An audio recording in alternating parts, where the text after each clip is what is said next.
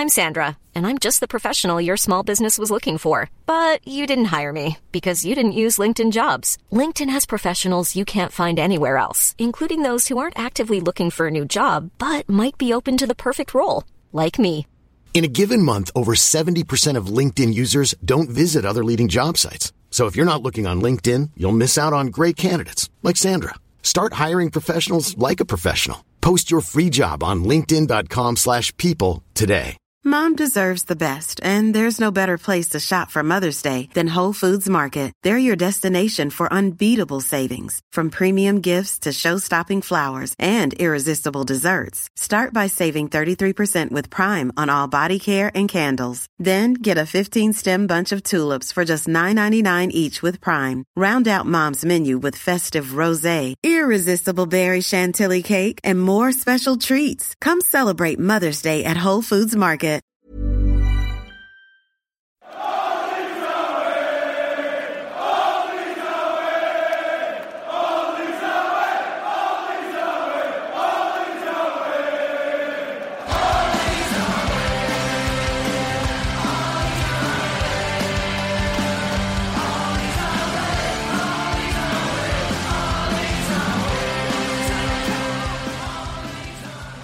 Hello and welcome to All Stats Out We, a podcast in which Leeds fans cast their combined eye over goings on at Elland Road, giving scrutiny to the underlying statistics and tactical footings at work at Leeds United.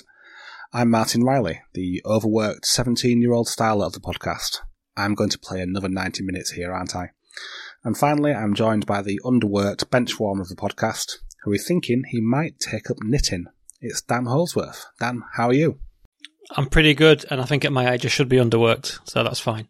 Yeah, that works. Yeah. Have you had anything to eat yet? I have. I'm very lucky my boy today. My wife was off work, so she made a roast pork dinner, because we didn't, Sunday roast style, on a Monday night, which is outrageous. Yeah, it was really good as well. Crackling a lot. So, there we go. That sounds good for a Monday night. I had a roast dinner yesterday, but I don't often get one on a Monday.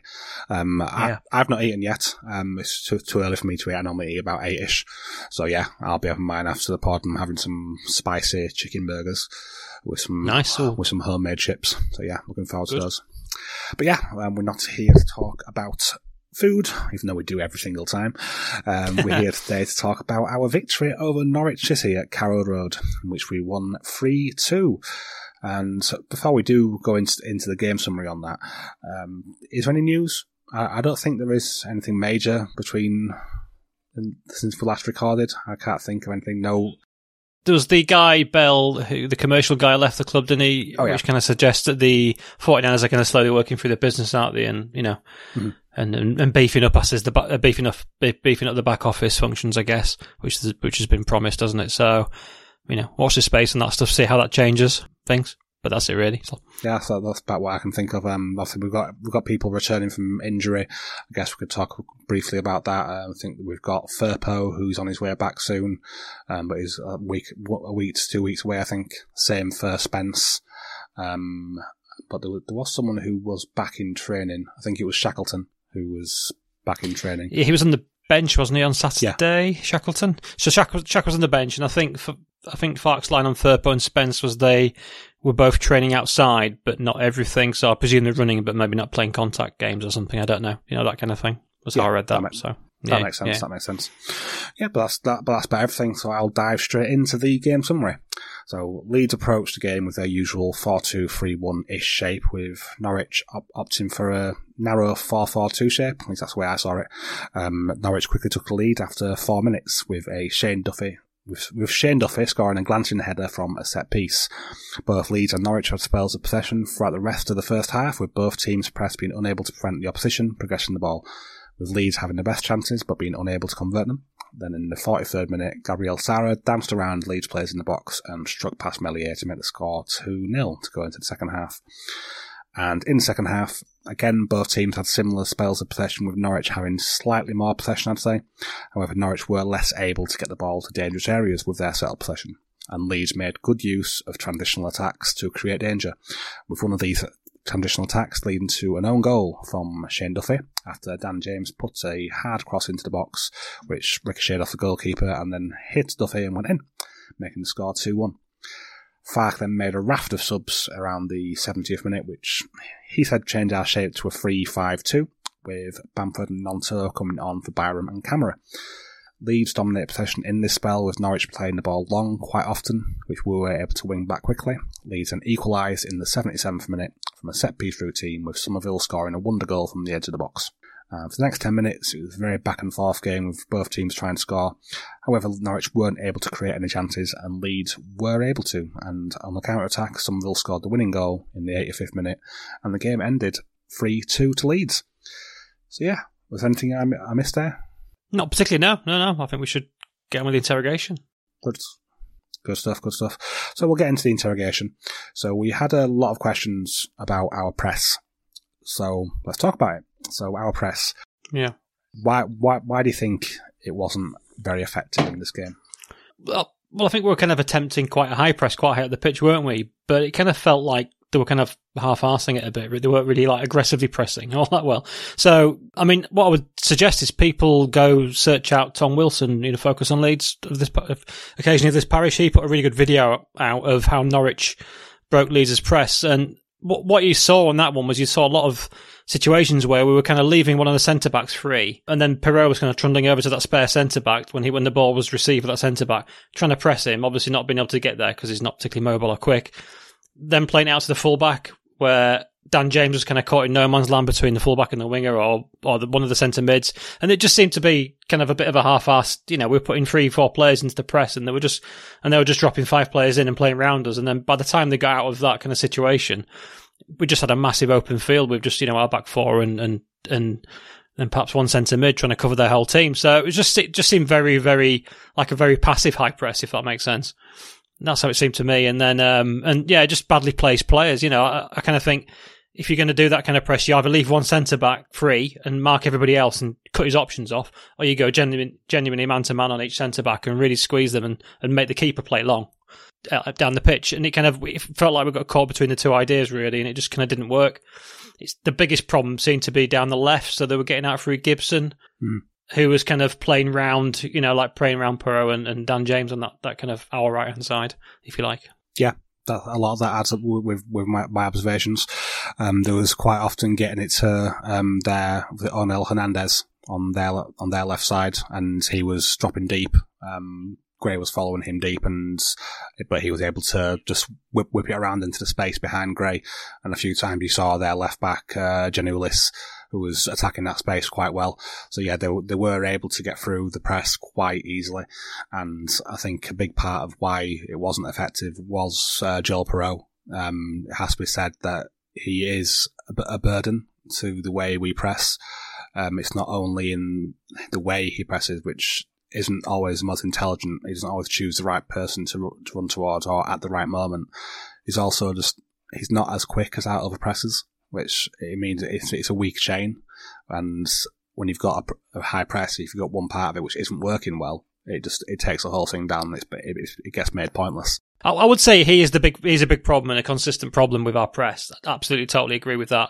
But I kind of thought like Somerville and Dan James got caught in between like fullbacks and wingers and between centre backs and fullbacks quite a lot, and they were able to be played around as well. So I thought the positioning of our wingers didn't help either. So we had it was kind of broken in two ways. But yeah, I agree. Perrault's a weak link in that respect. But I do also think that we do need to give Norwich some credit. They were pretty clever at the way they was moving around players at times. Our press wasn't all that effective, but the way that dynamic on their left side was quite good, and the Janulis made his movements quite well when James wasn't paying attention, which meant that he had total free rein to get down that side.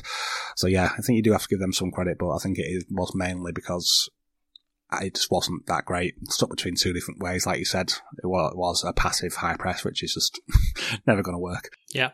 But yeah. It was not good. But as a follow-up, as a bit of a wider stance of it, do you think, in general, our press is becoming a problem, especially against teams who can play good football? And how do you think we could fix this? Yeah, I just don't think we're a good high press team, but I think we're kind of fairly good if we sit in a mid block and set kind of traps and press aggressively from mid block positions. So I would just kind of play to your strength and just do what we're good at and just try and shuttle.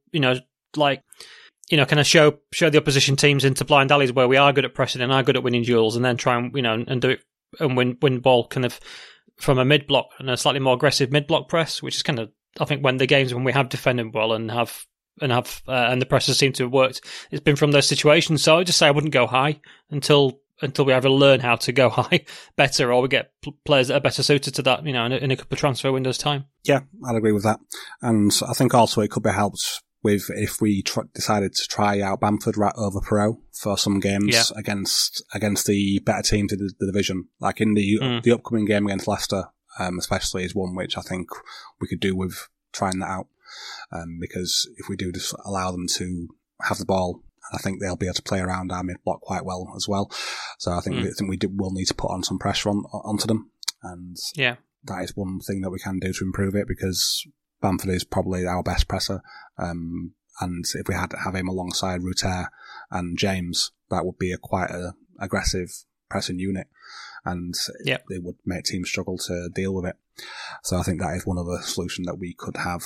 But it doesn't seem likely that that's going to happen. I think Fark seems pretty set on having the Perot-Ruter dynamic, and I can't see that being changed. Do you think he would change that up? No, I think he's pretty well set. I mean, if he is going to be set, he just needs to work out a way to use Perot, and we have to just give him a fairly simple pressing task, that he can handle. So, yeah, I mean, I would like to see him play a more of a horses for courses type team, but I just don't think he's minded to do that at all. So I think he's going to go with Perot and Rutter, as long as they're both fit and playing pretty well. Yeah, I agree with that. So next question, there were some narratives around that we were quite bad in possession in the first half and struggled to deal with Norwich's press.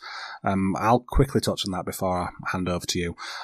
So I didn't agree with this narrative overall in general. I felt in the first half we did quite well in progressing the ball through the thirds, and we created chances which we could have scored from quite a lot of chances.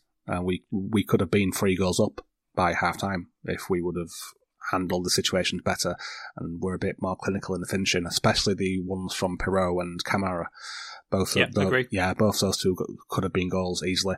And there's also another few situations which didn't quite result in shots. Ones where I think Somerville got into a decent position, but sort of just dallied a little bit too long on the ball, and then the ball was won off him. I think it's that sort of a transition attack which he came down the left, and there was passes open to the side, but he held onto it a little bit too long. And that was another good chance. So I think we made plenty of chances in this game. And there was actually also a question about this from basically a tuner on Twitter, which I'll just merge into this question, I think. So what is our build-up play missing, he says. We are unbeatable in any transitional moments, but teams that won't come out and play like Norwich, we do struggle a little bit. So I'll ask you first on this one. What do you think to this? I think this has been a little bit of a problem this season. But generally speaking, teams all struggle against low blocks. I mean, the low blocks are there for a reason, right? They're difficult to break down. But I'm starting to get the vibe that Leeds are getting better in this respect, and I fancy us to kind of create chances against any kind of block at the moment in this division. I think we're starting to see the kind of better cohesion and understanding developing between like say Rutter and Somerville and James and those guys. So I don't think the low block me is going to be a particular problem for Leeds going forward. It will occasionally be difficult because they are occasionally difficult by design. But like I say, I don't think we're specifically hindered by it more so than Leicester or Ipswich or anybody else that's decent in the division will be hindered by it. Yeah. So I think it's a narrative that's built up that's fair enough, but I'm starting to get the vibe that we're going to be okay against it. So no, I think we're a great transition team, and I think we're fine against a low block team, if that makes sense. Yeah, that does make sense. And of course, all teams are going to be better attacking in transitions than against any kind of block. It's by its very nature, transitional attack is where you catch the team when they're not set for defending. So it's going to be easier. And we've got players who can attack that very well because they've got pace, they've got dribbling skill. So they're going to be able to attack those transitional moments very well. I mean, this is why I would prefer, in terms of the press, that we go with that kind of mid-block anyway, and just be better at kind of generating those transitions from that kind of aggressive mid-block rather than the high press. So I just think, winning the ball on the halfway line in a disrupted game state suits our attackers really well anyway. So why not maximise those situations, really? I would definitely agree. If we can switch the pressing up a bit, that will definitely help our transitional attacking as well. If we can generate more of those moments, then yeah, that would be good. But moving on to a bit of a more player-specific question. It's that time again where we question why Archie Gray has played another 90 minutes so soon after playing 3 full 90s over the international break. This was something that Farke spoke about in the presser before, saying that he wouldn't have liked to have him played as much of what he did, but he also still made him play the full 90 minutes. So what do you make of this? Well, I don't think he's got a lot of choice, has he? Because the other right-backs are a disaster, aren't they, at the club? So, I mean, it gets fixed when Spencer's fit and hopefully playing to the level that me and you think he can play at. So, yeah, I'm not sure he's got a lot of choice, which is harsh. I mean, perhaps if Firpo gets fit and Spence gets fit, then Archie Gray can be rotated with Spence at right-back or with Kamara in centre mid, and we use him more sparingly, so hopefully that does happen soon. But I think at the moment, I don't know if Farke's got a lot of choice really. Otherwise, playing Ayling, and that wasn't working too well, was it?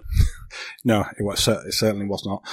But yeah, I would agree that there isn't too much choice as to what we can do at the moment, and I think there is a possibility that he could play Shackleton over Gray and let him have a little bit of a break from playing as often as what he does. Or even if he doesn't have to make him play the full 90 minutes, we can bring players off the bench and try them instead, because we had Shackleton on the bench in the last game who we could have brought on instead. And so there has been ways around it, and I just don't want to break the lad because he's coming on. I am really enjoying the way he's playing at right back, and I would probably say he is my favourite choice there. And it's not even his natural position, but he was just really good in this game, and especially with his 1v1 defending again. I think he had to defend a lot of 1v1s as well, and I think it was around 80% of the 1v1s he was successful in those battles. And he was up against an experienced player in Onel Hernandez, who has been around this division for a long time now. I know he's getting on a bit, but he still barely was beaten. And he's still a good player, even for his age. I thought he had a couple of moments early in the game where it looked a little bit, I'm in for a game here. Perhaps got beat early on, but I think as the game went on, he just kind of dominated, didn't he? And by the second half, he was totally dominant, I think. Archie Gray, whereas first half, more of a contest, if you like.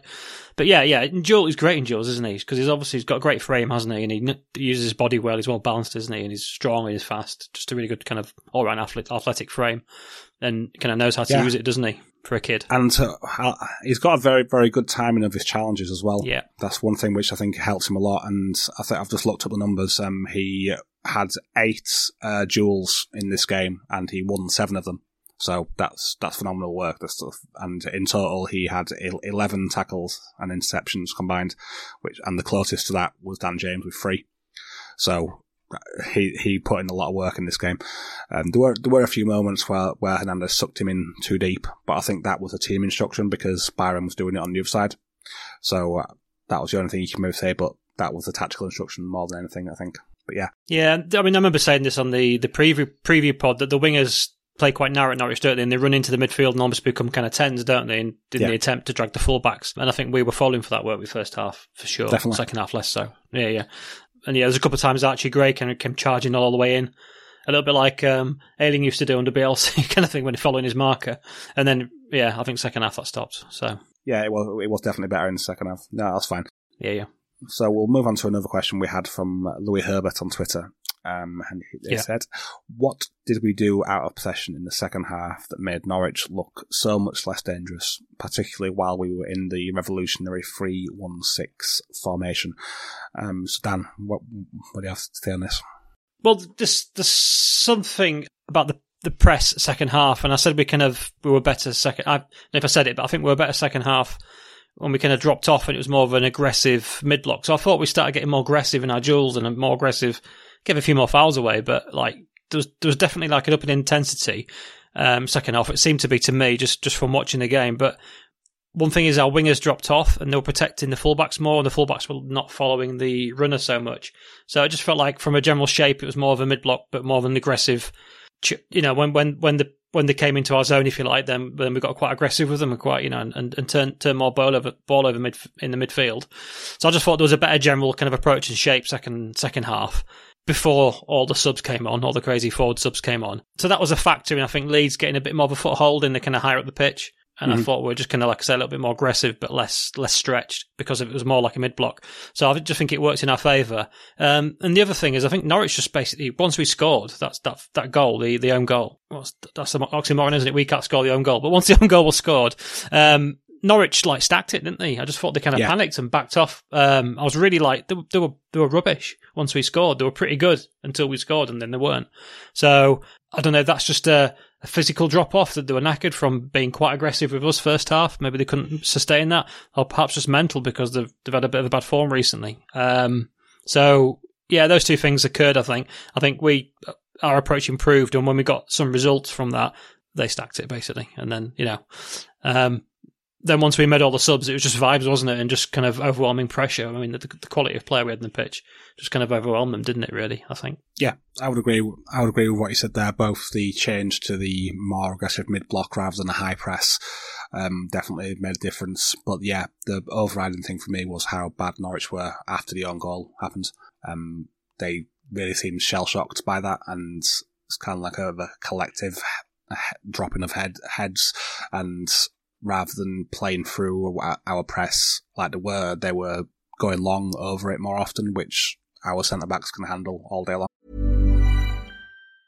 Hey, I'm Ryan Reynolds. Recently, I asked Mint Mobile's legal team if big wireless companies are allowed to raise prices due to inflation. They said yes. And then when I asked if raising prices technically violates those onerous two-year contracts, they said, "What the f*** are you talking about, you insane Hollywood ass?" So to recap, we're cutting the price of Mint Unlimited from $30 a month to just $15 a month. Give it a try at mintmobile.com/switch. $45 up front for 3 months plus taxes and fees. Promo rate for new customers for limited time. Unlimited more than 40 gigabytes per month. Slows full terms at mintmobile.com. I'm Sandra, and I'm just the professional your small business was looking for. But you didn't hire me because you didn't use LinkedIn Jobs. LinkedIn has professionals you can't find anywhere else, including those who aren't actively looking for a new job, but might be open to the perfect role, like me. In a given month, over 70% of LinkedIn users don't visit other leading job sites. So if you're not looking on LinkedIn, you'll miss out on great candidates like Sandra. Start hiring professionals like a professional. Post your free job on linkedin.com/people today.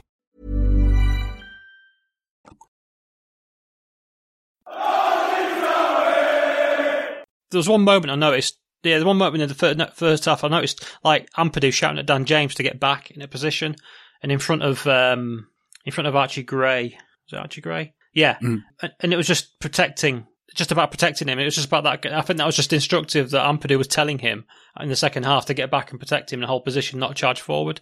And obviously, it's something they talked about. It felt like something they talked about.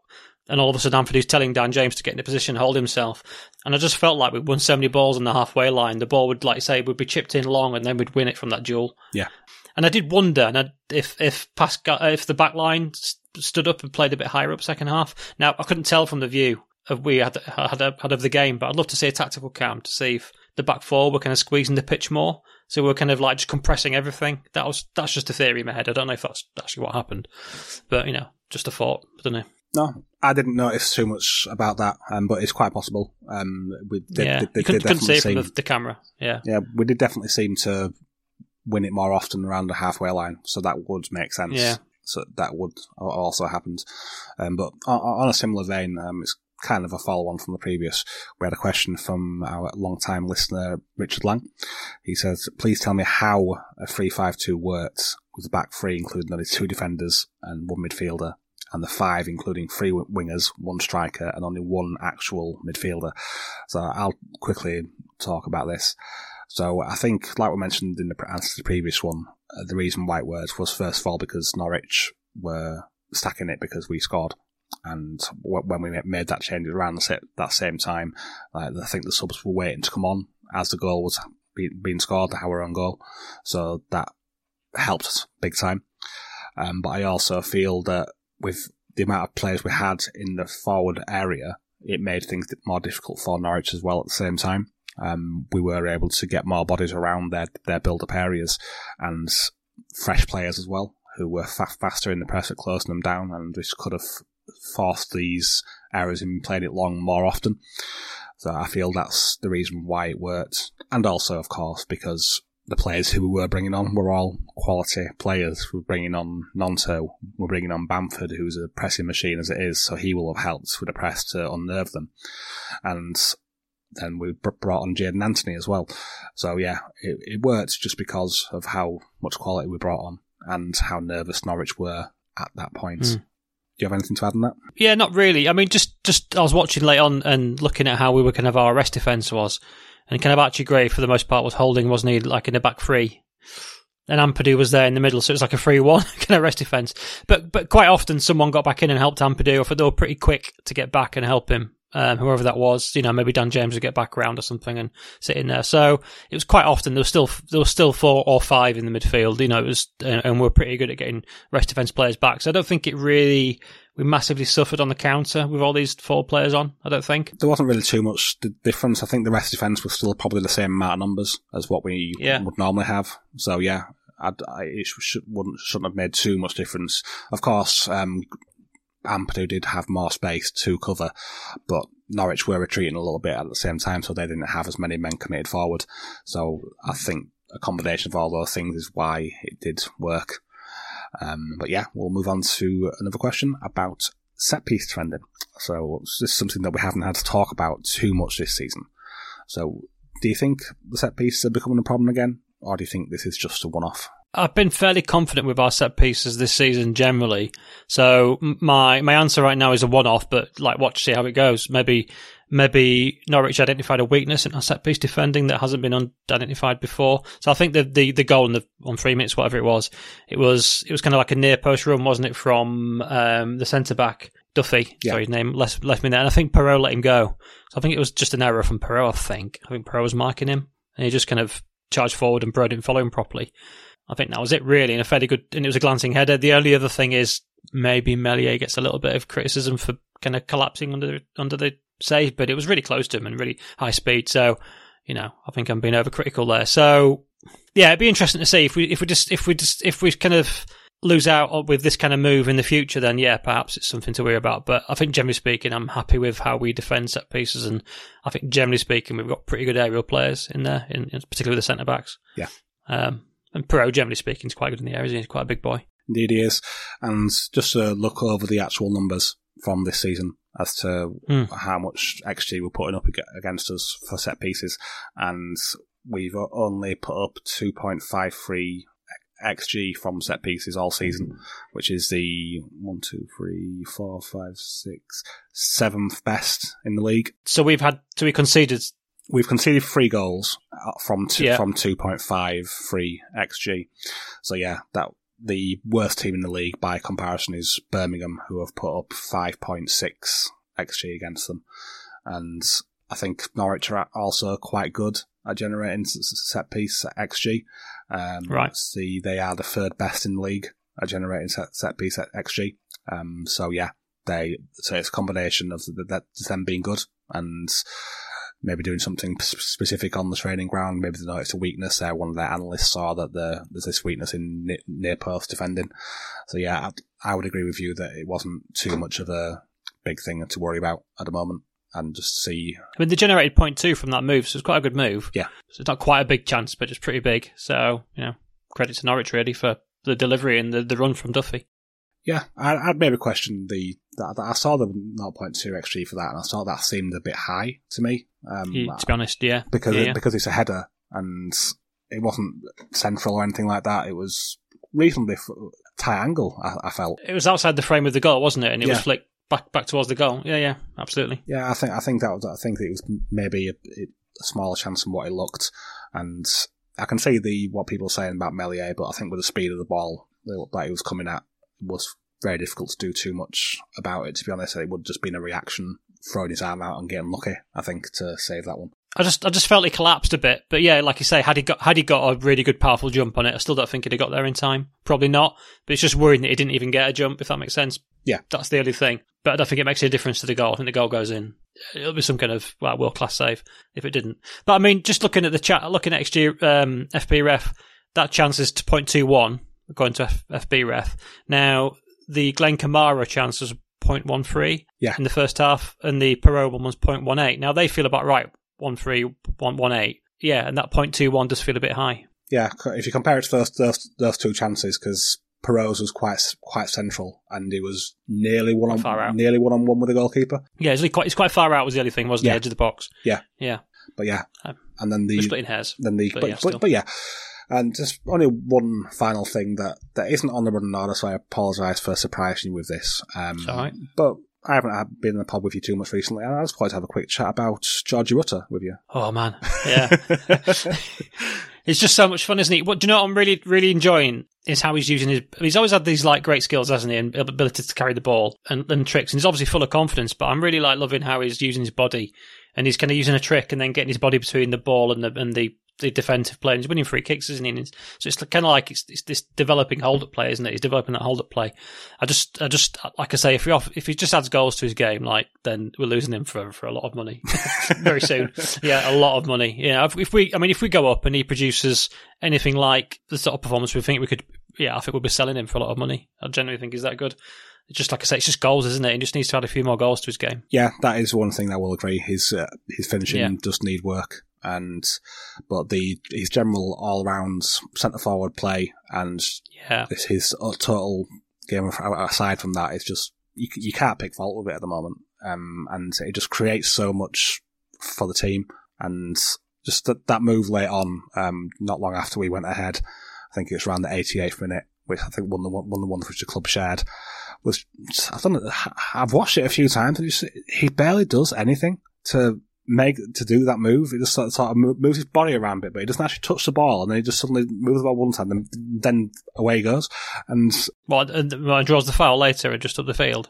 From the guy. That one. Yeah, who was that player? Was that McLean? I couldn't pick him out. Anyway, yeah, it was great, isn't it? So he's doing those things now. I mean, the only thing is, I don't think he's not naturally running into great goal scoring positions, is he? That's what he doesn't do. He's not really that player. Now, I mean, can you think of anybody like him in terms of style, like this kind of creative, facilitating centre forward like him? There's not very many out there. The only one which Fark talked about when he was talking about Perot and Rutter in that 13-minute long answer when he was talking about Perot and why he plays him at 10 was Marcus Thuram, who played at Gladbach. He was that kind of striker who can create as much as he scores. So yeah, there's not many of them out there who are you'd say the complete forward, and there's not very many of them out there who can create as much as what they attack. I guess you could maybe obviously Harry Kane is a different sort of creativity. He's more of his passing, and Rutter is more of his dribbling movements and just general movement with the ball, which helps to make space and give the other players around him more space to work into because he attracts so many players to him. But yeah, there's not very many of them out there. I keep thinking about like wingers that have been converted to forwards successfully, and a good recent example is Ollie Watkins, isn't he? Mm-hmm. Who's done it, gone from a winger as a centre forward, from a winger to centre forward at Brentford. He had a year doing it in the Championship. Yeah. And I'm trying to. I think there was probably a little bit of an adaptation period where Watkins would naturally run wide and pick up kind of winger positions, which we do see Rutter doing. But the different players out there. Rutter's way more creative than Watkins ever was, but Watkins has developed into a really good kind of like leading the line kind of centre forward, hasn't he? 9 now. He's just a genuine 9. So, but I just wonder about that kind of that transition from winger to forward, and in time, maybe second season, maybe third season of him doing this, we might see him hold that central line a bit more and get onto the end of more things. But I do think he's naturally going to be a creative forward rather than a goal-scoring forward his whole career. But we might see him get into those more goal-scoring positions and, maybe just bounce off a little bit more. Yeah. Balance off a little bit in that respect. Yeah, I'd agree with that. I don't think you want to take too much out of that out of his game. The movement around things that keeps opponents guessing so much, and since it's such a unique profile to have for a centre forward, it's something that you don't want to take too much away. But yeah, I would agree that I would like to see him occupying more central spaces and making more runs beyond the final man. But it's working, so I'm not going to be complaining too much about that little aspect of it, because I think we probably need to go out and recruit at some point a more of a goal scoring winger, like a wide forward that comes in a lot and scores a lot of goals, like a Jared Bowen type or something, don't we? try and find that sort of player, because if we're going to have Somerville and Rutter are both creative players, we probably need that kind of more direct frame behind, don't we, from the other winger? So that's possibly something to recruit for, or even like a 10, like an old fashioned like kind of box crashing attacking midfielder rather than a creative 10. Maybe, I don't know, to run past. It's possible, but I think at the moment, I think Somerville is going to be that guy, because he is currently. I put up something just before the international break on Twitter about this, but he's in the 99th percentile for both shots and XG amongst wingers. So that's across all the leagues below the Big Five, I believe that data set is. So that'll be like your Eredivisie and the Portuguese league and the ones along that kind of level. So he's getting into a lot of good positions. And I think it's working well in this, and obviously this most recent game is the prime example of that. The sort of, I think it was more due to the places where he was carrying the ball than the movements that he was making. But no matter the way it happens, it's working at the moment. And if he can keep it up, he could have a very high scoring season this year, I think. Yeah, I think so. Yeah, I could see Somerville really getting into the goals now. Absolutely. Yeah. No reason to see him get beyond 10 goals at least. Yeah, I could see that. Into the teams, perhaps. Yeah, which I think would be a good return for a winger. Indeed, it would. Indeed. I think we're towards the end there, unless you've got anything that you want to talk about before we go. Nothing major, no. Just I'll tell you what a player I enjoyed for Norwich and worth picking out and want to watch, I think, for the future is Gabriel Sara for the midfield. A really good performance. I mean, he took their second goal really well. And just a really, really interesting player. He seems to be a bit of playing like at all heights in the midfield. Like, you know, obviously gets into attacking situations, but gets involved in build-up. Is good kind of physically with the English game, which is unusual for a guy who's come straight from Brazil? Can't remember. Yes, he did, yeah. Yeah, so that's just a really, really fun player and one to watch. And, you know, I can see a Premier League club taking a chance at him in a year or so. I would agree. He was fantastic in this game. We really struggled to deal with him.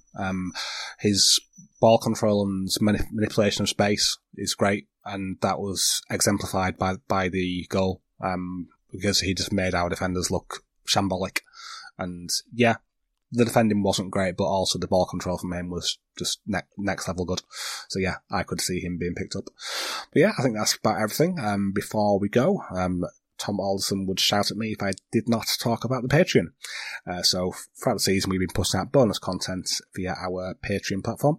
Patreon is a media platform which you can show support to creators you enjoy and receive bonus content in return. We put out Patreon-only podcasts and analysis articles. There's been fewer of those recently. We do apologise. We haven't had time with the double headers happen so often, but we will try to get some more out. And our patrons also get our podcasts ad-free, plus early access to our preview pods. Me and Dan have got a bonus pod coming up quite soon. The Under 21s pod, the second episode in that. Do you want to talk a little bit about that, Dan? Yeah. So I think we're just going to look at the fixtures we've had since the last pod. Been a bit up and down, actually, since we spoke fairly positively in the last pod about the team, which is sod's law, isn't it? And I think we're going to pick out a player. We're going to talk about Charlie Crewe, I think, aren't we, in that game? And on that pod, do a bit of a preview of Charlie Crewe and just talk about what sort of player he is, what he's good at, what he needs to work on, that kind of thing, what his chances are of making it with the first team anytime soon, that kind of stuff. So, yeah, look out for that in the next week or so. Yep. So if you've got interest in the under-21s and specifically Charlie Crewe, if you are Welsh, he is a Welsh under-19s international. So yeah, that's another one for you to look out for. And if you want to access this content, you will have to sign up at patreon.com/ASAW Patreon. And that would be only on the Pablo tier, which the bonus pods appear, just so you know. But yeah, that's everything for today. Before we go, I'll say thank you very much to Dan. You're welcome, mate. It's been fun. Indeed it has. And thank you all for listening. See you next time. Bye.